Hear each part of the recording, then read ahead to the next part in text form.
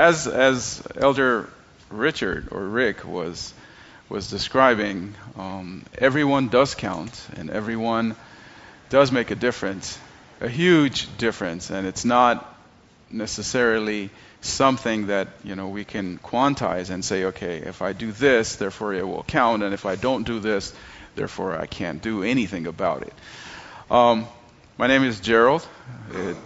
The only person that I know here is Andy here, and I was here, I think, a couple of years ago. I was with you. We did a worship service here. We are involved in broadcasting, training, supporting, funding television programs, missionaries, native missionaries globally in about 60 countries. And we do have, we support 100% over 2,500 field workers in predominantly the 1040 window. I don't know if you are familiar with the 1040 window. Does anybody know what the 1040 window is? 1040 window is 10 degrees latitude, 40 degrees longitude, from north of Africa all the way to Indonesia. Is home to about 3.5 billion people, of which 1.3 billion are Muslims. And that is the part of the world that we concentrate. However, not only in that geographic part, but also globally, worldwide, we have concentrated our ministry in all its ramifications onto reaching out to Muslims. In U.S., we have been involved in this work for about 3 years. And overall, I do have the privilege of speaking in churches, many of our churches. And what I'm here for, basically this morning in this part of the seminar, is to teach you, educate you, and inform you as to what Islam is about. What is it we have to know about this religion, and why is it that the Christian church is having such a difficult time with winning Muslims to the Lord? Islam is the greatest challenge that the church has ever encountered. Rome pales in comparison to the challenge that Islam poses. However, before I start off, let me ask you a question. How many of you have Muslim acquaintances, friends, co-workers, and so forth? Very good. Let me ask you another question. How many of you have been threatened by them? None of you. How many of you have been told that they will blow up your houses, that they will threaten your children? And so nobody. I'm glad. Is the media portraying the correct image of Islam, do you think? Well, I'll have to share with you a few things today. Due to lack of time, I'm not sure if I can cover what I needed to cover, but if we can work something out, I'm not sure. Maybe a little bit after lunch. I'm not sure if most of you will be here and all that, but I will try to cover as much essentials as possible. And how and why is it that we need to be informed as Seventh-day Adventists? Of all the Christian denominations worldwide, there's about 4,000 denominations, Christian denominations. We have been told that the denomination that is the most equipped to carry out the gospel of Christ, too, is the Seventh-day Adventist Church. And for the most part, the theology has many commonalities with Islam. I know it might sound a little bit far-fetched, but I'll give you an example, a very fundamental example. In regards to the kingdom of God, in regards to the establishment of the kingdom of God, once I asked a Pentecostal pastor friend of mine, I said, when do you think that the kingdom of God will be established? He said, when Jerusalem is at peace and when Jesus is reigning from Jerusalem. That's when the kingdom of God is established. I asked a Presbyterian pastor friend of mine, He basically said the same thing when Jerusalem is at peace and when Jesus and the 144,000 are reigning from Jerusalem. That's when the kingdom of God is established. I asked a Mormon elder friend of mine, and he said when Jerusalem is at peace and Jesus is reigning from Jerusalem and Jackson, Missouri. Because there's two capitals. Mormons believe that there's two capitals. Then I asked a Muslim imam, a Muslim cleric in San Fernando Valley. He said the kingdom of God is established when there is no more sin, there's a new heaven and earth, and God is reigning supreme. So, let me ask you a question. Who shares your theology of all these people? It's not the Pentecostal, believe me. Though we might be preaching the same Jesus, I hope we are, but we're not sharing the same theology. So, what I'm here to share with you, a very brief overview, scriptural overview about the children of the East, as opposed to children of the West, or known as the Hebrew children. How many of you have seen this writing? Can I stand there so you guys can see? How many of you have seen this writing anywhere? Okay, do you know what it means? This means, well, it reads, Bismillah ar-Rahman ar-Rahim, meaning, in the name of God, the compassionate and the loving. Is that a good statement? To open up the Quran, the Islamic holy book, that's how it opens up. In the name of the compassionate and loving God. Can we scroll? Okay. Abraham had basically two lines of descendants. If you remember the left column, his first child was born to who? To who? Okay, and who was the child? Ishmael. Okay, so Hagar, or Hajar in Arabic, she bore Ishmael. What does the word Ishmael mean? The Bible says it. Ishma means listen. El means God. God listens. And that's the name of her child. After Sarah died, Abraham had other wives and other children. And also the Bible says that in the line of Ishmael, that they were messengers that later on show up in the Old Testament. We'll get to that a bit later on. In the far right column, the Hebrew people, Sarah bore Isaac, true or false? And God had many messengers in that line as well. So, basically two lineages, two lines of descendancy. Ishmael and Isaac. And who's the oldest? Next. Next slide, Birkir. Okay, let's see if God had anything or any plans for Ishmael. Genesis 16. Ishmael was Abraham's firstborn son. Hagar fled because of Sarah's cruelty and not because Abraham put her away. It was Sarah that could not stand her sight. True or false? God sent an angel to name the child. The Bible says that the angel visited Hagar when she was pretty much in the wilderness, and he told her what you will call your son. The name Ishmael means listen, God, El. God, through the angel, promised in Genesis 17:20 to Hagar, I will make a great nation of his, meaning Ishmael's, descendants. Now let me ask you a question. Every time in the scriptures, when an angel appears to a woman who is about or will give birth, and to name the child, and tells the woman what you will name the child, does that child usually turn out to be someone special in the Bible? Do you have examples? Who? Before Jesus? Samuel? John the Baptist? Remember? Did they turn out to be someone very special? Okay. In this case, we can't deny, we can't change the process. When the angel has appeared to Hagar and has told her, "You shall name the child Ishmael," that means that child is special.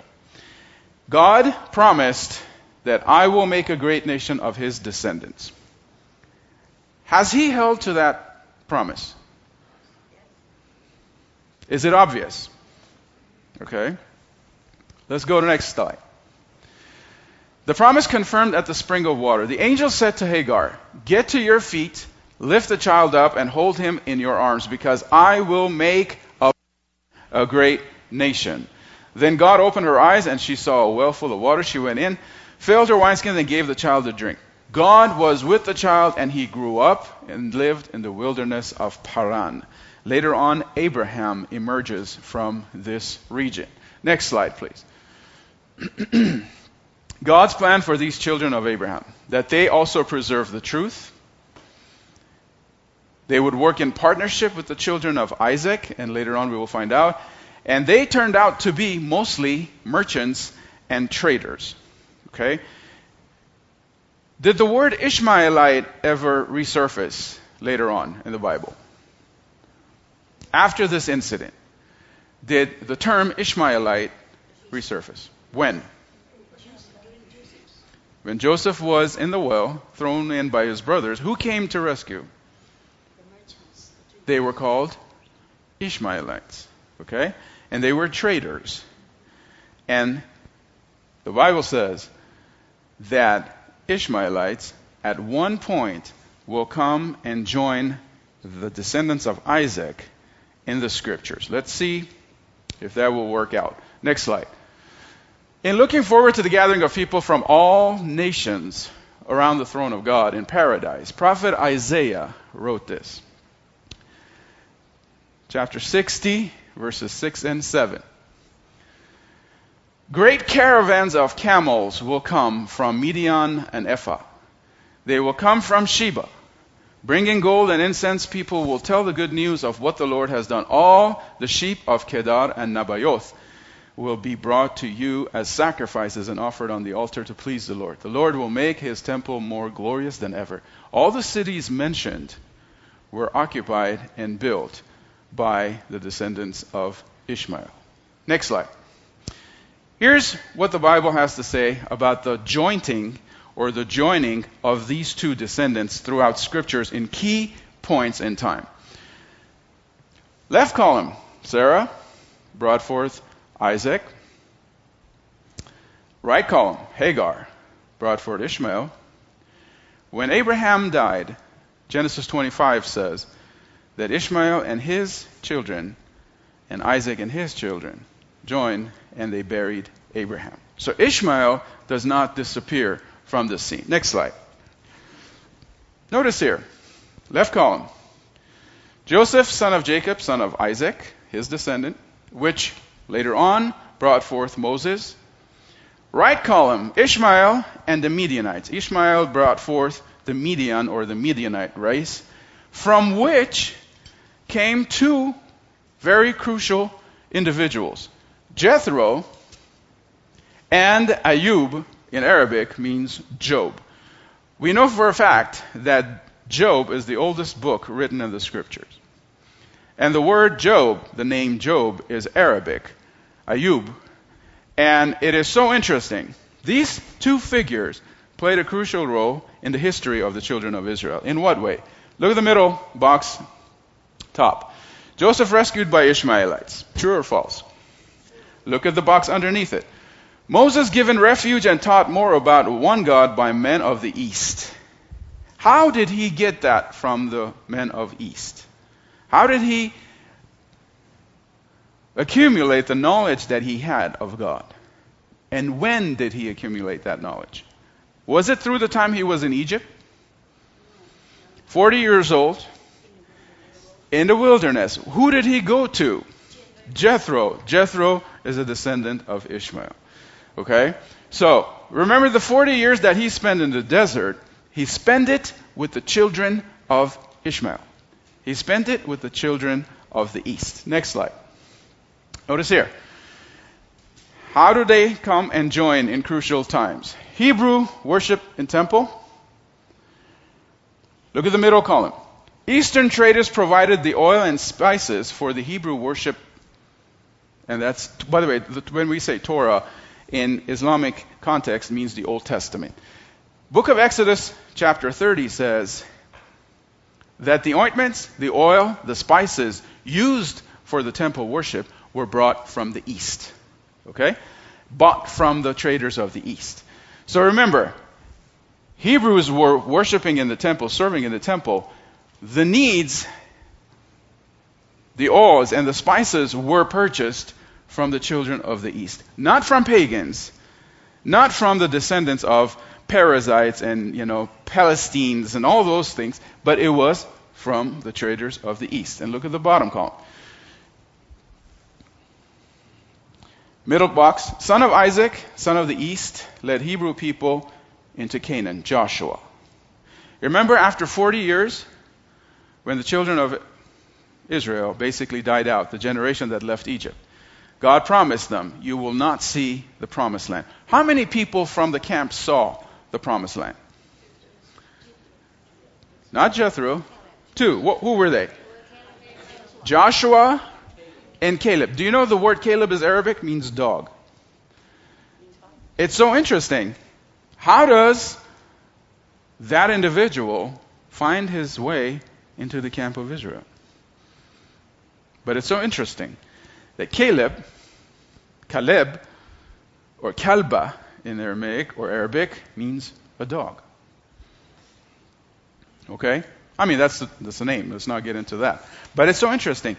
It's a Arabic root word.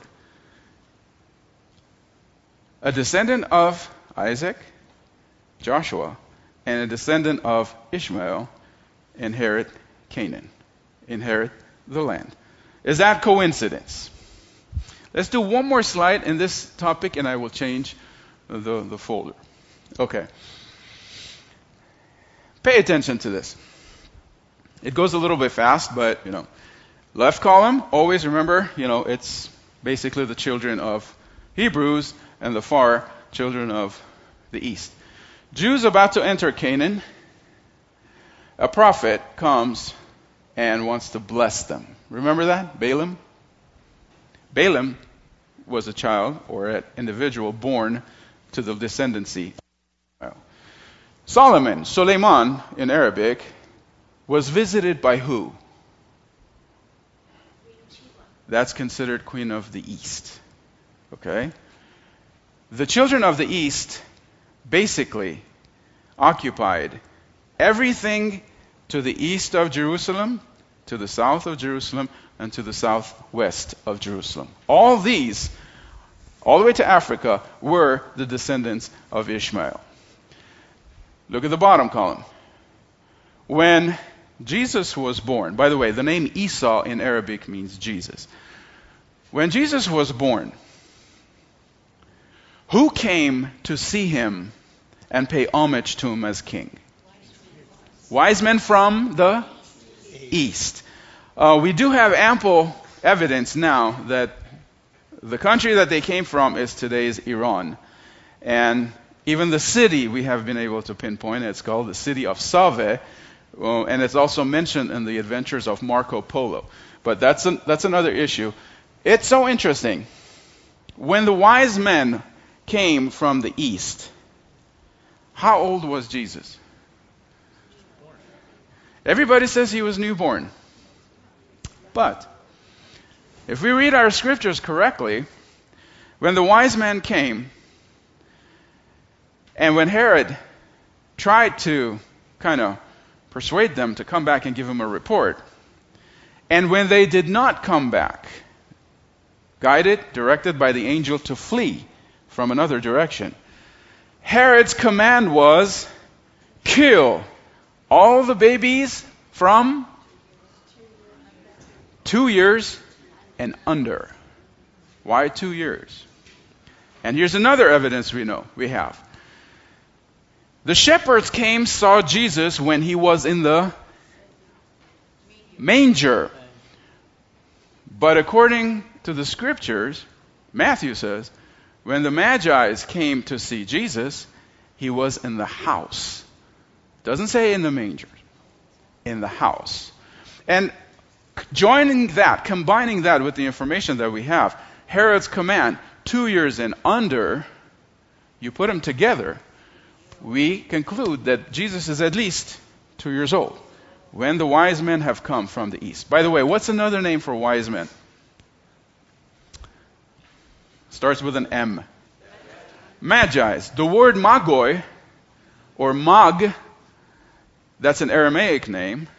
And my question is, the Bible says they were wise men from the east. Some translations say kings from the east, and some translations, the Greek translation says Magi's from the east. Let me ask you a question. How did they know about the Messiah being born? They were astrologers and stars. But we go a bit further. 600 years prior to that, who was the key figure, the Jewish key figure that lived in that area?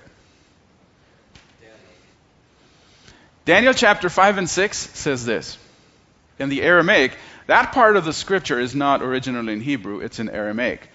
Do you know what is Daniel's title or job description when he was serving the Babylonian monarchs? He was called Rab Magoi. When you take the Septuagint translation or the Aramaic translation, it says Rab Mag. Do you know what Rab means? Lord. He was the Lord of the Magi's. He was the Lord of the wise men. It's so interesting. The Bible says that Daniel, and we know how faithful Daniel was, no doubt he passed on this information to the Magi's, the Chaldeans, all the soothsayers and that strata of people who served the Babylonians and later on the Persians. Would there be any surprise that Daniel, having received that vision, one of the informations that he received from the angel Gabriel was, remember Daniel 9, the 70 weeks, after 69 weeks, the Messiah will show up, Messiah will appear and all that stuff. Daniel, I have absolutely no doubt, he passed that information to his generation, and it stayed generation to generation until the wise men from the east knew that this was about to happen. Took them 2 years. They didn't come immediately. Take them 2 years while God's people are sound asleep. Children of East come to visit the Messiah. How many of you are familiar with Blaise Pascal, the French philosopher? Pascal has a very famous quote. He says, history teaches us one thing, that we never learn anything from history. What goes around, comes around. Children of the East were more attuned to the birth of the Messiah than the children of Isaac. Can I change the folder, the file? How much time do we have? I forgot. You've got about 2 minutes. 2 minutes. Okay. Then let's hold on to this. If we can work out, if we can stay after lunch and do another half hour, 45 minutes to finish my file. I know I'm late today. My fault. Couldn't arrange our affairs in the morning. But if you're interested, I'll find out during the sermon or after the sermon, whoever is interested. If you want a continuation of this, 2 more parts to this, of how is it that the Adventist Church can be fully equipped with some of this knowledge. We will get into technical knowledge. What the Quran, the Islamic holy book, has to say about Jesus. And it's so interesting that most Muslims and most Christians do not know what the Quran, the Islamic book, has to say about Jesus. What that book says about our books, the Torah, the Gospels. And if you know this, it will be tools at your disposal.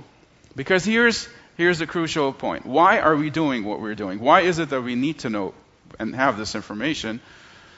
According to UNESCO and United Nations, in order for a generation to survive to the next, you need to bring into the world 2.16 children.